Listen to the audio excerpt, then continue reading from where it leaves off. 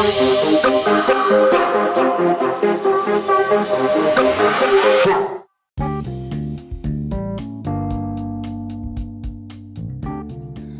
afternoon. Welcome to my Steffi Short. Just some newsworthy things I wanted to get out on this first day of October. Yes, October is here.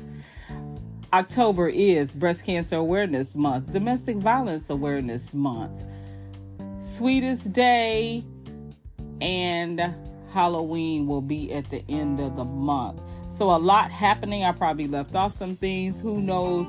But let's get into it. Not really much happened locally, but on Tuesday, October 3rd, the Central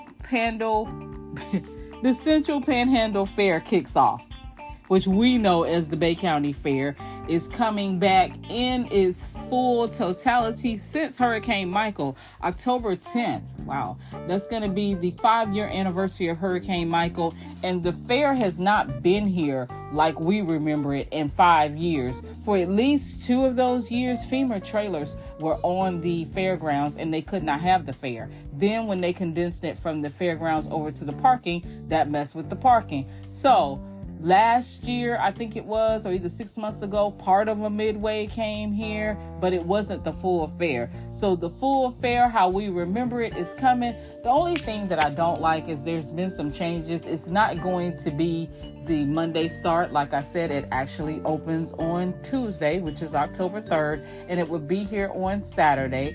There's no senior day. They used to have a day. It opened, the Midway opened earlier. That way the seniors could have a good time and not be there with the crowds. And they don't have a day where really the moms and daycares could go.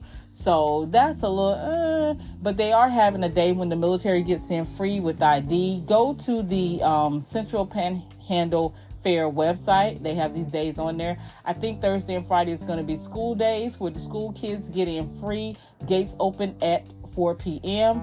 and the prices increase. General admission is going to be $15 and armbands are up to $30. So you factor in that with games and fair food and you are going to drop a little bit of money. But this only comes once a year. So that is what's happening here locally.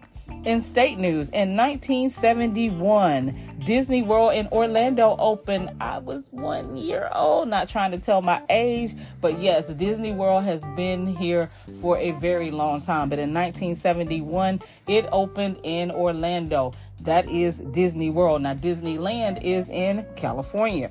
And national news, New Orleans prepares for alternate water source because salt water has gotten into where they get their water from, and that is not bad. The Army Corps of Engineers is going to take at least 90 days for this problem to clear up, and I'm just wondering, what are people going to do? I mean, can you use water filtration? I know it's going to be bottled water, and this is not good, but that's what's happening in New Orleans. NATL, Waffle House employees have made their demands. 24/7 security, because you know it always goes down at the Waffle House. Mandatory meal deductions. They want to end to that. I find that crazy that you're deducting for their meals and they work there. I mean, I'm not saying that you ought to allow your employees to eat out of house and home, but if they're taking a break, most likely they're going to eat at the place that they work at. And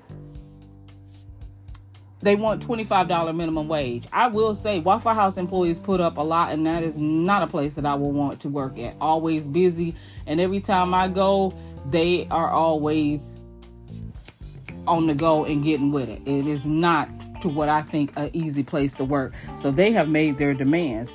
In celebrity news and music, 93 WBOX, which is a station out of Mobile, Alabama, turns 50 today. The reason I sound so hyped about them, I have a love relationship with them. They have been a part of my life since I was a teenager, and they was exactly my playlist to go to when my stomping grounds was Fort Walton and Pensacola in my late teens and into my 20s.